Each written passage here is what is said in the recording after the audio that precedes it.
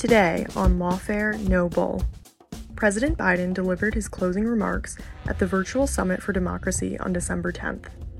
The summit was a two-day event where Biden met with government leaders, members of the private sector, and civil society to discuss issues ranging from COVID-19 and vaccination efforts to voting rights, the climate crisis, cybersecurity, and emerging tech. This is the first of two democracy summits, the second of which will be held a year from now. Thank you, everyone, for participating in the Summit for Democracy and for renewing our dedication to the shared values that are the root of our national and international strength. In the lead up to this gathering over the last 2 days, we've heard government leaders as well as democratic reformers from every region of the world talk about the challenges democracy is facing and the opportunities for its renewal. We facilitated conversations and connections among mayors around the globe, from Mesa, Arizona to Mannheim, Germany, and other leaders who are in the front lines of demonstrating the power of democracy through local governance. We've shown a spotlight on the importance of protecting media freedom and how advancing the status of women and girls is an investment in the success for our democracies. And we focused on the need to empower human rights defenders and make sure technology enables so much of our lives that is used to advance democracies, to lift people up, not to hold them down.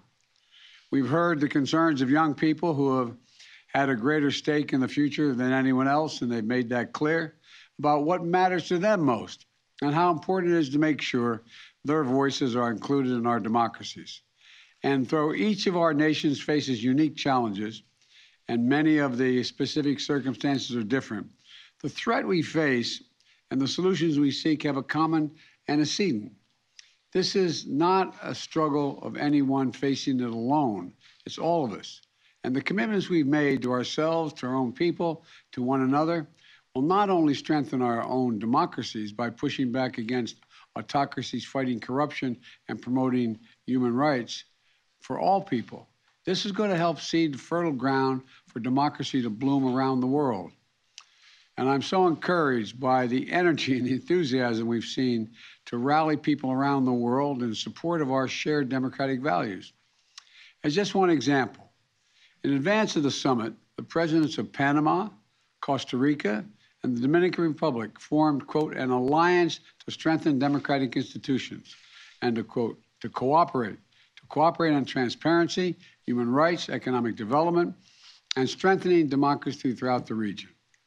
This is a sort of inspiring commitment and partnerships that I hope we'll see more of as we undertake this issue in the next year of action.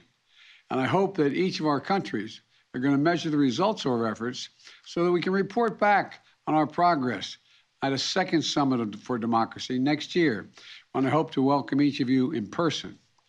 For our part, as I said yesterday, the United States is committed to strengthening our democracy at home and to working with parties around the world, around the globe, to prove that democracies can deliver for people on issues that matter most to them. Here at home, that means working to make real the full promise of America, including by enacting both the Freedom to Vote Act and the John Lewis Voting Rights Advancement Act. Because what's true around the world is also true in the United States. The sacred right to vote freely, the right to have your vote counted, is the threshold liberty for democracy, for every democracy. With it, anything's possible. Without it, virtually nothing's possible. So we have to come together and get it done, and we will. The United States is also going to continue efforts to beat the pandemic, working with the World Health Organization, COVAX, and other partners to save lives, vaccinate the world against COVID-19, and advance health security for everyone. We're leveraging our democratic partnerships like the G7 and the Quad to amplify our shared capacity to produce and deliver vaccines and to help get shots in arms for everyone, everywhere. We're taking on the climate crisis with a seriousness and urgency, responding to with moral clarity we're seeing coming from young people around the world. And we're affirming the democratic values that are at the heart of our international system and which have been the foundational elements for decades of global growth and prosperity. And we're committed We're committed to working with all who share those values to shape the rules of the road that are going to govern our progress in the 21st century, including on issues of cybersecurity and emerging technologies, so the future generations continue to reap the benefits of liberty and democracy as we have. And the final message I want to impart as we close out this Summit for Democracy is that we know how hard the work is that's going to be ahead of us. But we also know we are up to the challenge because I've said before, and as this gathering has demonstrated, the democratic world is everywhere. Autocracies can never extinguish the ember of liberty that burns in the hearts of people around the world, in every portion of the world. It knows no borders. It speaks every language. It lives in anti-corruption activists, human rights defenders, journalists, peaceful protesters, and the front lines of this struggle all around the world. And it lives in town council meetings, union elections, daily small acts that occur around the globe, whenever people come together to solve problems and to bridge differences. And in all the ways civil society empowers individuals to have a direct say in the issues that impact on their lives, that impact on them personally. And so defending democracy demands a whole of society effort. It requires all of us. The leaders of governments, we have a responsibility to listen to our citizens, to strengthen the guardrails of democracy, and to drive reforms that are going to make transparent, accountable governance more resilient against the buffering and the buffeting forces of autocracy and those who want in a naked pursuit of power ahead of the public good. You know, we have to work together with the private sector to combat corruption, to build more equitable economies where more people can share in the benefits. We have to empower our citizens to hold all of us accountable to the highest ideals, and to make sure our actions align with our words.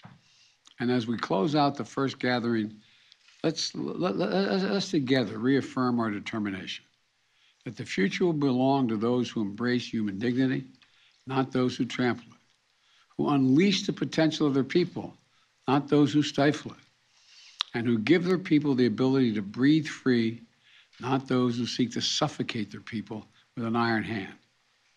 You know, as the great Irish poet Seamus Heaney once wrote, once in a lifetime, a longed-for tidal wave of justice can rise up, and hope and history rhyme. That tidal wave doesn't come out of nowhere. It doesn't happen by accident. It happens because people unleash the irresistible power of their dreams and their determination. Democracy is what makes it possible for hope and history to rhyme. And today, hope and history lie in our hands. So let's raise up our ambitions and rise up to meet the challenges together. Thank you, and I look forward to following through in the next year on all the commitments that we're making individually. Thank you. Lawfare No Bull is produced in cooperation with the Brookings Institution and Goat Rodeo.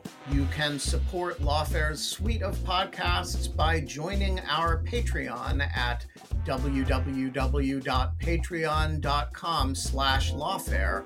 That's www.patreon.com/lawfare. You should rate and review Lawfare No Bull wherever you found us, and you should share us on all the social medias. And as always, thanks for listening.